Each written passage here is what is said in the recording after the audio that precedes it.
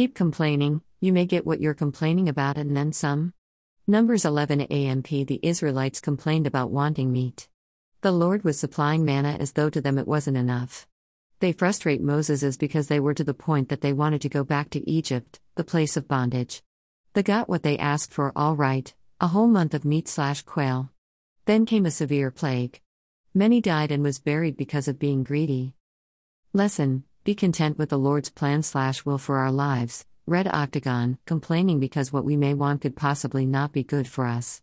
Read the text for yourself.